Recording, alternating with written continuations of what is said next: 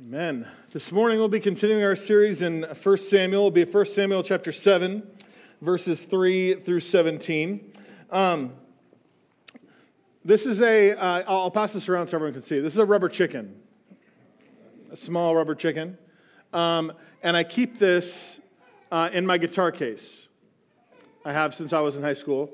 And I'll explain why at the end. Okay? But for now, I'll just pass it around. Everybody should check it out. And maybe you can think about why I might keep that in my guitar case. All right. We're going to dive in while you guys are doing that, though. And we're looking at 1 Samuel chapter 7, verses 3 through 4 to start with. Samuel said to all the house of Israel, "If you are returning to Yahweh with all your heart, then put away the foreign gods and the Ashtoreth from among you, and direct your hearts to Yahweh and serve Him only. He will deliver you out of the hand of the Philistines." So the people of Israel put away the Baals and the Ashtoreth, and they served Yahweh only. So we picked up last week. Last week we talked about there was the defeat, the last 2 weeks really, we talked about the defeat of the Israelites by the Philistines, that they lost 34,000 soldiers in battle. The Ark of the Covenant was captured. It went back to the Philistines. They took it back with them, and they had all kinds of problems, boils and all this kind of ravaging the land and killing people off. And so they decided to return it, and they returned the Ark to the Israelites. They get it back, and they kind of tuck it away in the house of Eleazar. Eleazar is charged with taking care of it, and so he's taking care of it. And then at some point later, right, they decide to turn back. They want to turn back to Yahweh. They realize the error of their ways. They realize the fact that they had rebelled against God and broken the covenant He'd made with them to protect them. That's why they lost in battle to the Philistines. That's why the ark was captured. And they decide they want to come back.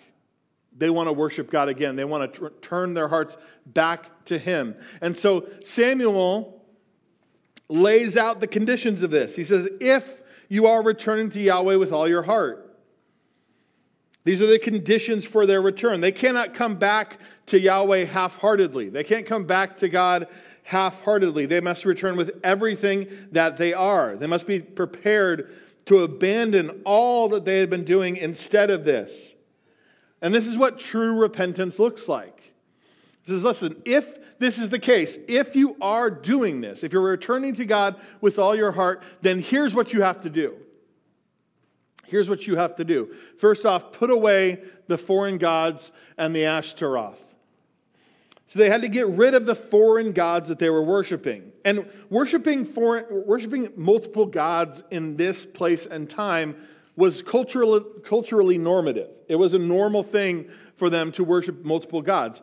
Everybody did it, right? It was like almost like something you would do, and like now you go to visit some country and you bring back, some product that they make there that's really good, right? You go and you bring back a postcard, right? You bring back a keychain or something. You get a little souvenir.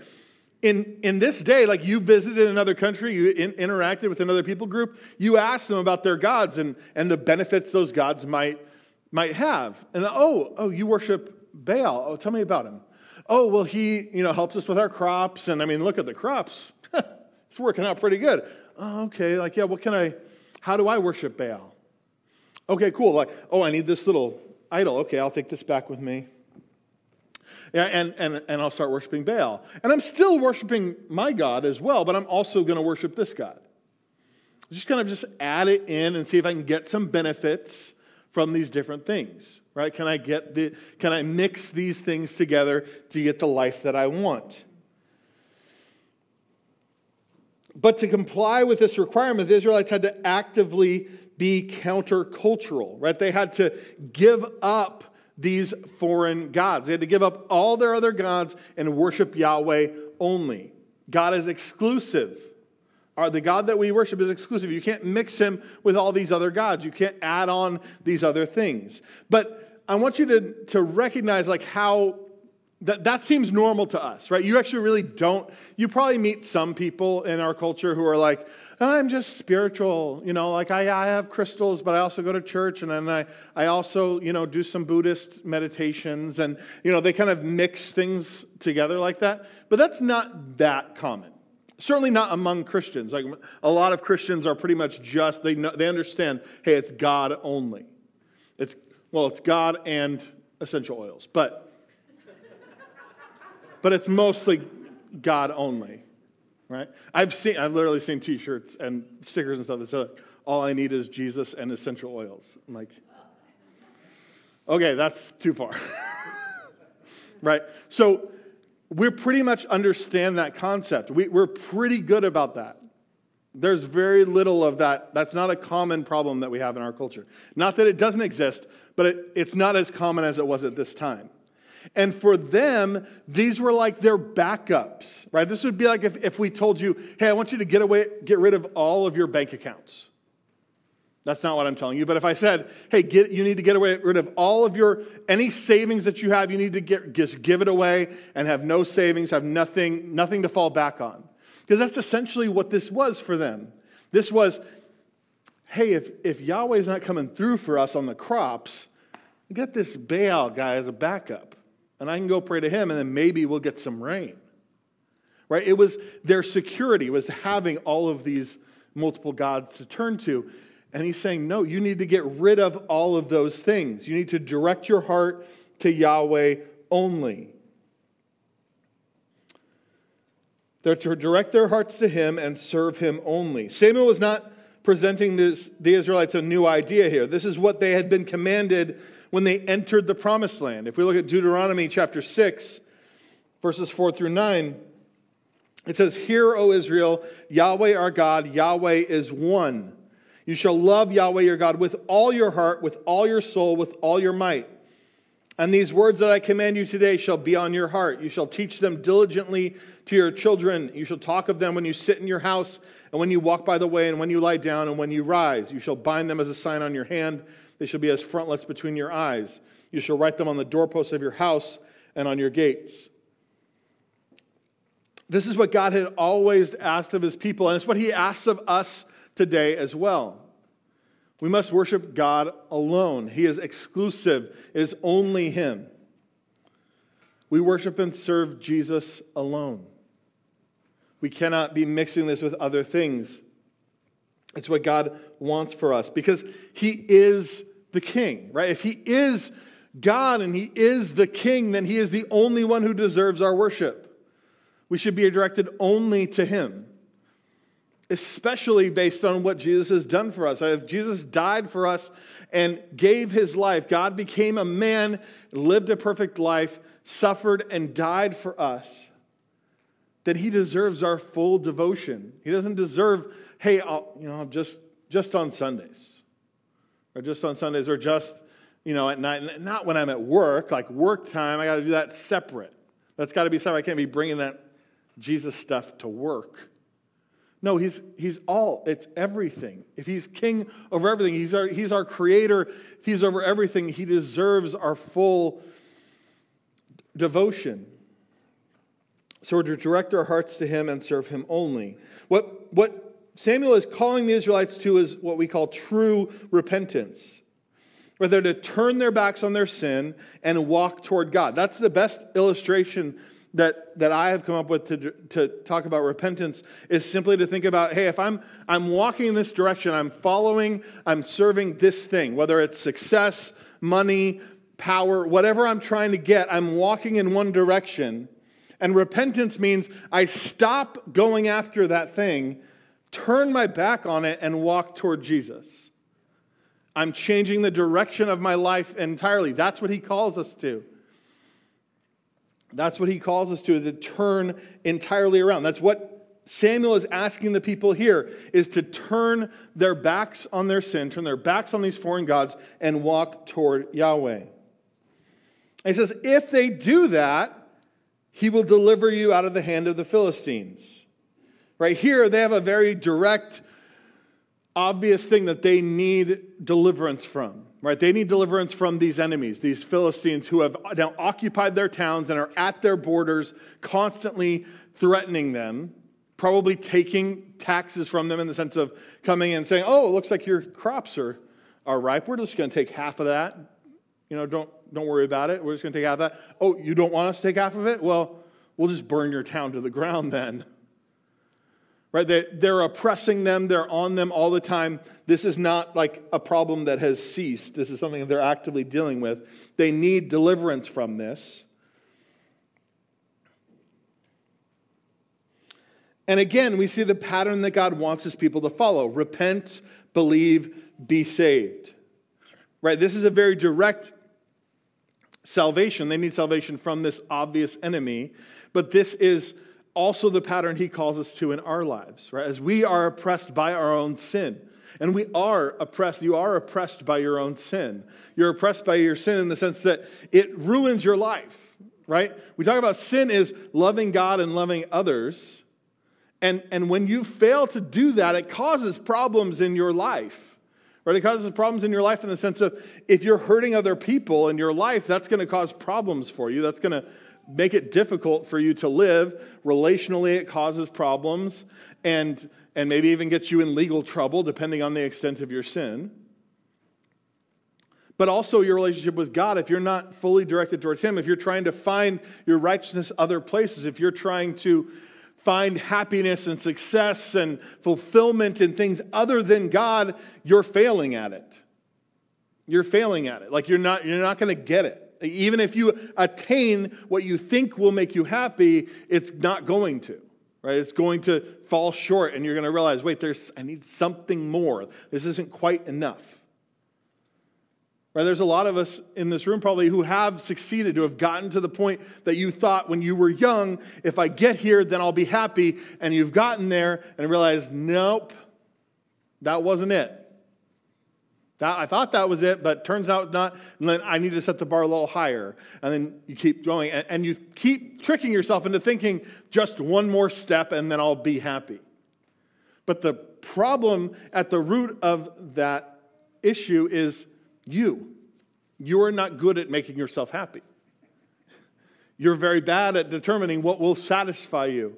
And in reality, God knows because He is your creator. And if we turn our lives over to Him, if we turn our back on our sin, which is anything that's not loving God and loving others, so directing our hearts towards anything else would be sin.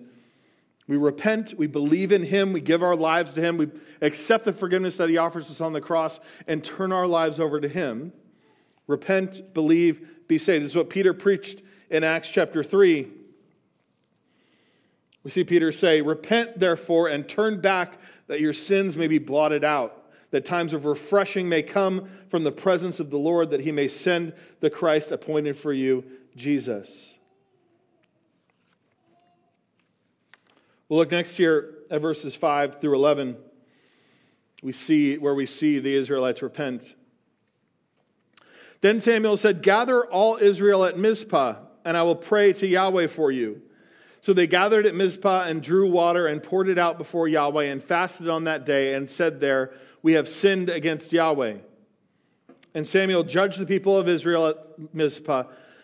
Now when the Philistines heard that the people of Israel had gathered at Mizpah, the lords of the Philistines went up against Israel. And when the people of Israel heard it, they were afraid of the Philistines. And the people of Israel said to Samuel, do not cease to cry out to Yahweh, our God, for us, that He may save us from the hand of the Philistines. So Samuel took a nursing lamb and offered it as a whole burnt offering to Yahweh. And Samuel cried out to Yahweh for Israel, and Yahweh answered him. As Samuel was offering up the burnt offering, the Philistines drew near to attack Israel. But Yahweh thundered a mighty sound that day against the Philistines and drew them into confusion, and they were defeated before Israel.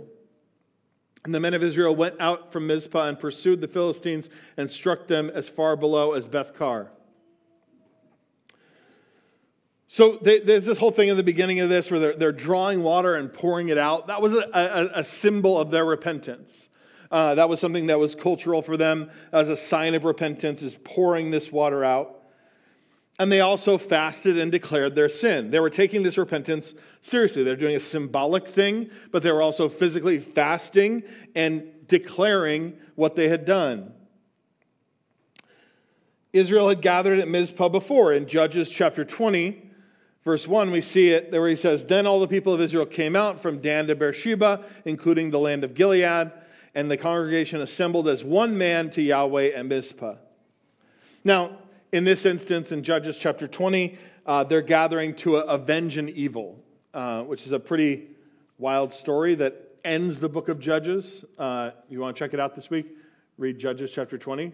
It's the first time they gather at Mizpah. It's pretty wild. But I want us to focus on one specific phrase in Judges chapter 20, verse 1 here, where it says, "The congregation assembled as one man to Yahweh at Mizpah." They're gathering collectively as one man. They're going, "We are Israel. We are one."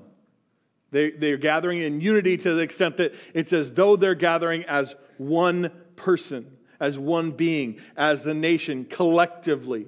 And it's what they're doing here in Samuel as well. Israel was regularly judged as a collective, and so we see collective sin and repentance.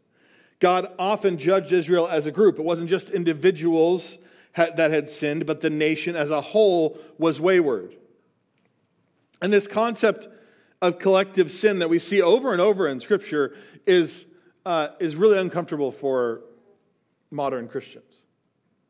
The idea of accepting this idea of collective sin, that we as a collective, as a people might have collective sin, is difficult. It's certainly true that our individual sin determines our eternal destiny.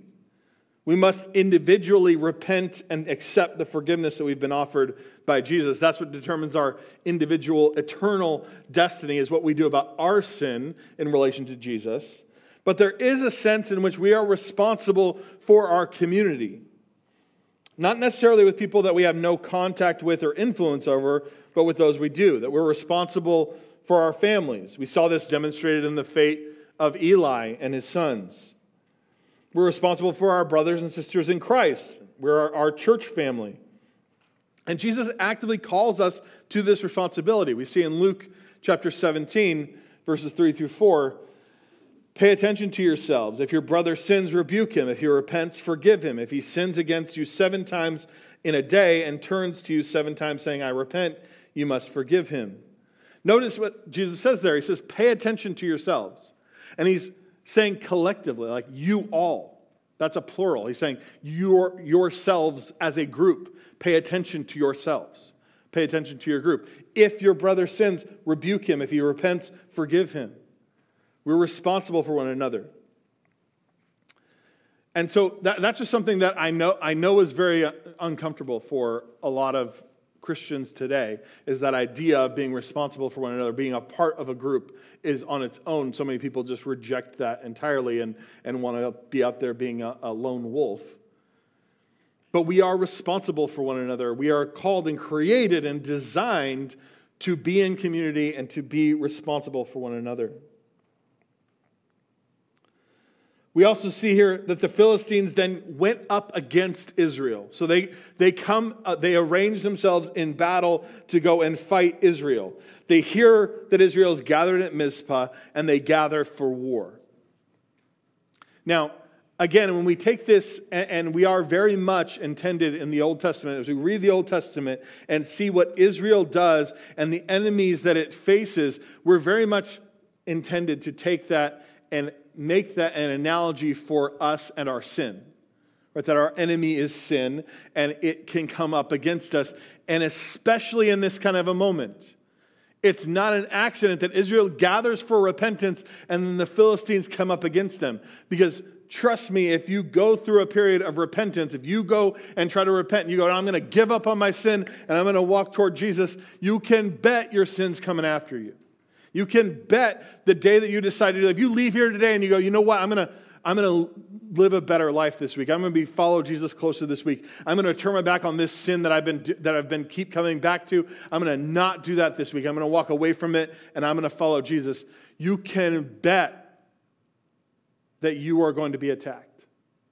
You can guarantee that you're going to have an attack that week. You're going to have a stronger desire to turn back to that than you ever have before. Something's going to happen that's going to make you want to go back to that.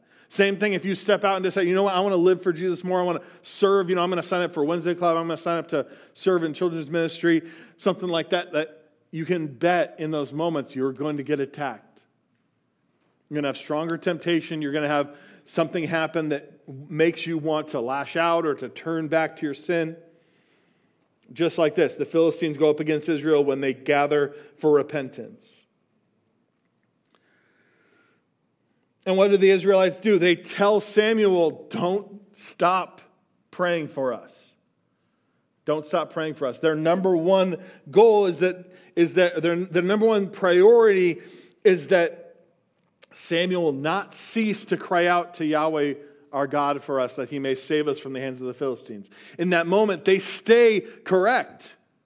Right? They are still in the right place. Their hearts are in the right place. Their repentance was real, and they recognize that they need God in order to defeat this.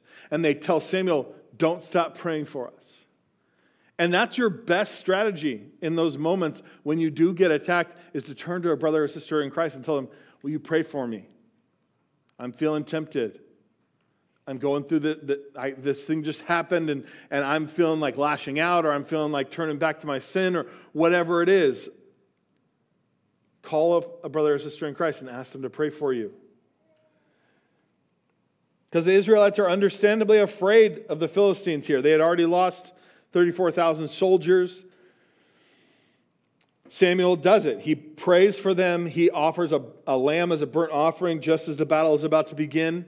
And God comes through for them. It says Yahweh thundered a mighty sound. Sonic battle here. The Philistines are thrown into confusion and panic. They're defeated.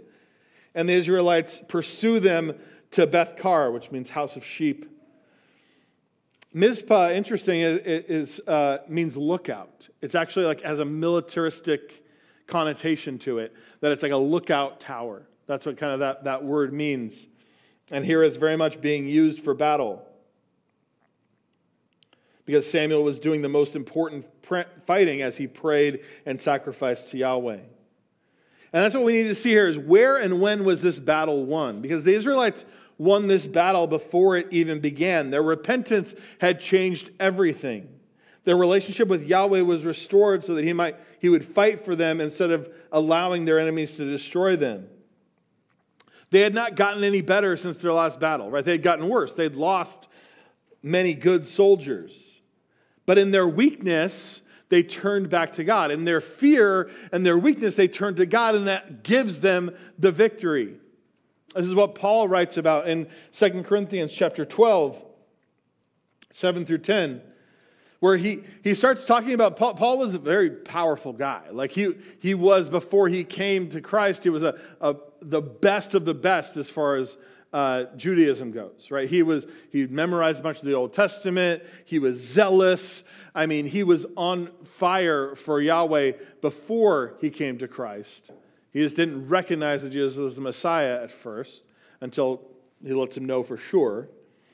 So he had a lot to boast about. But he talks about in 2 Corinthians chapter 12 that to keep me from becoming conceited because of the surpassing greatness of revelations, a thorn was given me in the flesh, a messenger from Satan to harass me, to keep me from becoming conceited. 3 times I pleaded with the Lord about this, that it should leave me. But he said to me, my grace is sufficient for you, for my power is made perfect in weakness. Therefore I will boast all the more gladly about my weaknesses, so the power of Christ may rest upon me. For the sake of Christ, then, I am content with weaknesses, insults, hardships, persecution, and calamities. For when I am weak, then I am strong. Paul talks about this thorn in the flesh that harassed him, and we don't know what it was. It's kind of unclear. It's kind of vague as to what it was. People speculate that it was some kind of physical ailment.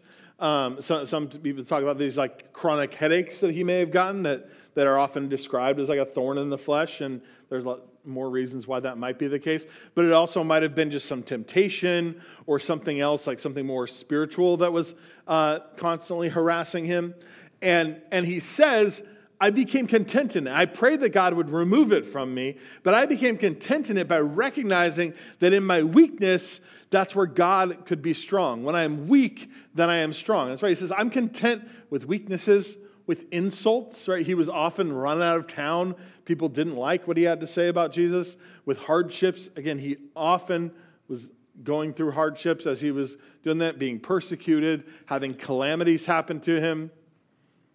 Because when he was weak, he recognized that's where God would allow him to be strong. That's what we see in this passage, that the Israelites are a much weaker force, but they turn to God and he is their strength. The same is true for us today. It is in our weaknesses that we access true strength, the power of God. We'll look lastly here at verses 12 through 17. Then Samuel took a stone and set it up between Mizpah and Shen and called its name Ebenezer. For he said, till now Yahweh has helped us. So the Philistines were subdued and did not again enter the territory of Israel. And the hand of Yahweh was against the Philistines all the days of Samuel. The cities that the Philistines had taken from Israel were restored to Israel, from Ekron to Gath, and Israel delivered their territory from the hand of the Philistines. There was peace also between Israel and the Amorites. Samuel judged Israel all the days of his life, and he went on a circuit year by year to Bethel, Gilgal, and Mizpah, and he judged Israel in all these places. Then he would return to Ramah, for his home was there, and there also he judged Israel, and he built an altar to Yahweh. So Samuel commemorates this battle by setting up a stone. He sets up this rock, he calls it Ebenezer. It means stone of help. And this would help Israel to remember Yahweh's help in this battle. And he says, till now Yahweh has helped us. He wanted the Israelites to recognize that it was not just in this battle, but throughout their history that God had been with them, that he had been helping them all along. And this was a marker, this was a moment, a significant moment in which they turned back to him. He wanted to mark it so they would remember. They could go back to this place, see the stone, remember. It's a memorial that they could go back and remember what God had done. We also see Samuel then goes on this judging circuit. He's the judge over Israel all the days of his life. And he would travel between these cities, essentially just hearing cases and rendering judgments. Right? If you had an issue you needed to deal with, you would take it to one of these cities in which Samuel was on his route, and you could have it tried there. This was their governmental system before they had a kingdom. This is the system that is also described in the book of Judges. And it was effective means for dispensing justice without the pomp and circumstances that comes with royalty. But next week, we'll see that the Israelites would not remain satisfied with the system. I want to wrap up, though, with this, pointing back to this idea of this Ebenezer stone that he sets up. Right? This Ebenezer memorial that they could go back and see and remember this moment. Go back and take their children and say, I was there. I was there when this happened. It was incredible. God made this loud sound. Philistines ran. It was an incredible moment. And this is what this rock represents. Our God came through for us. This is what he has done, and this is how we remember it. And I want us to think about, how do you remember what God has done for you? Because it's important that we give ourselves ways to remember what God has done for us. And physical objects can be helpful as we seek to follow Jesus more closely. The Israelites were even commanded to alter their garments for this purpose. We see in Numbers chapter 15, 37 through 41, Yahweh said to Moses, speak to the people of Israel and tell them to make tassels on the corners of their garments throughout their generations, and put a cord of blue on the tassel of each corner. And it shall be a tassel for you to look at and remember all the commandments of Yahweh, to do them, not to follow after your own heart and your own eyes, which you were inclined to whore after. So you shall remember to do all my commandments and be holy to our God. I am Yahweh your God, who brought you out of the land of Egypt to be your God. I am Yahweh your God. So they have this physical reminder, right? They would make these cords and put them on their garments, so they would always have it there and recognize it and go, why is this there? Oh yeah, I'm supposed to remember God. It's not that those things gave them any power, Right? They weren't looking at that and going like, oh, I have this tassel on my garment. That means I am a superhero. No, it's to remember to obey God. Remember, you belong to Him. You're marked. And that's why these physical things can be, throw it up here. No. That's why physical things can be an important reminder. That's where this rubber chicken comes in. So this rubber chicken is one of many things. I also have a couple of random things mounted on the wall in my office that if you ever come in and you go, what is that thing? That's part of the reason it's there, is so you can ask me, why do you have that there? And I'll tell you the story. But this is just something that when I was in high school and going on Mexico mission trips was one of the main ways that God worked in my life to like turn me over to serving Him all the time.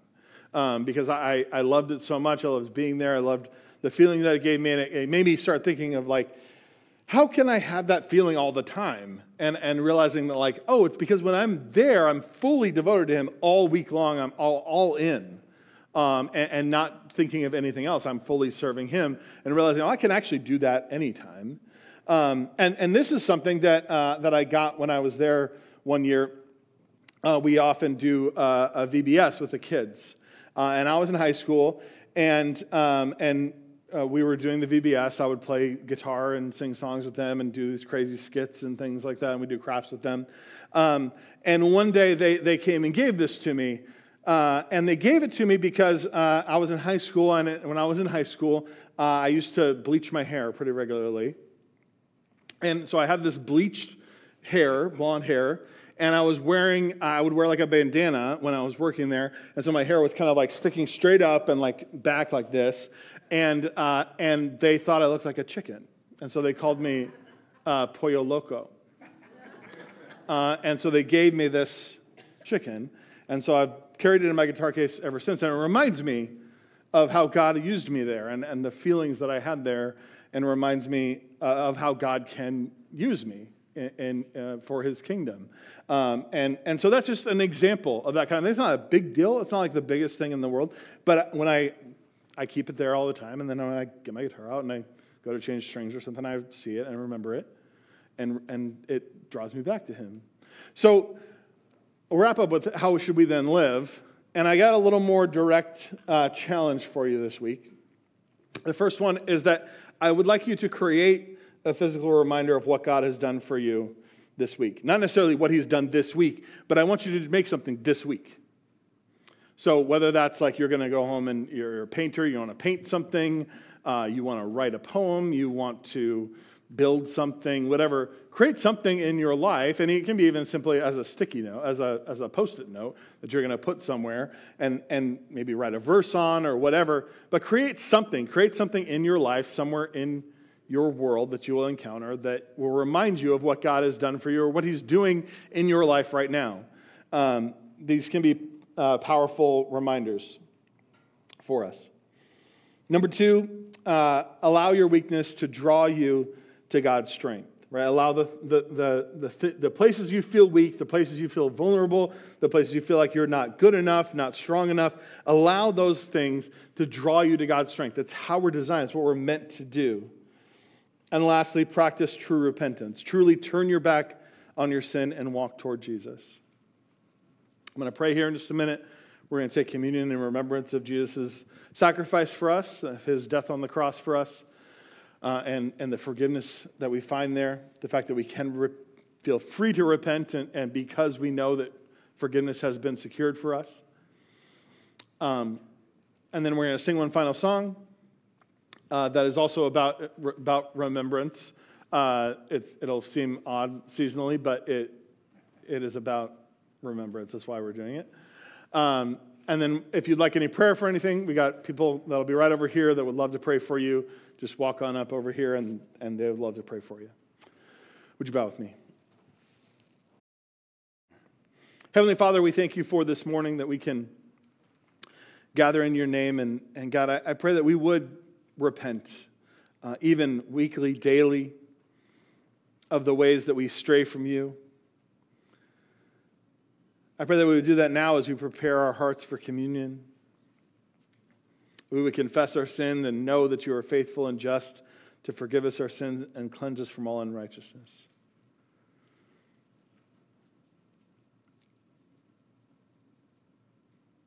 God, we are so grateful for what you have done for us, and may we remember your faithfulness. I pray these things in Jesus' name. Amen.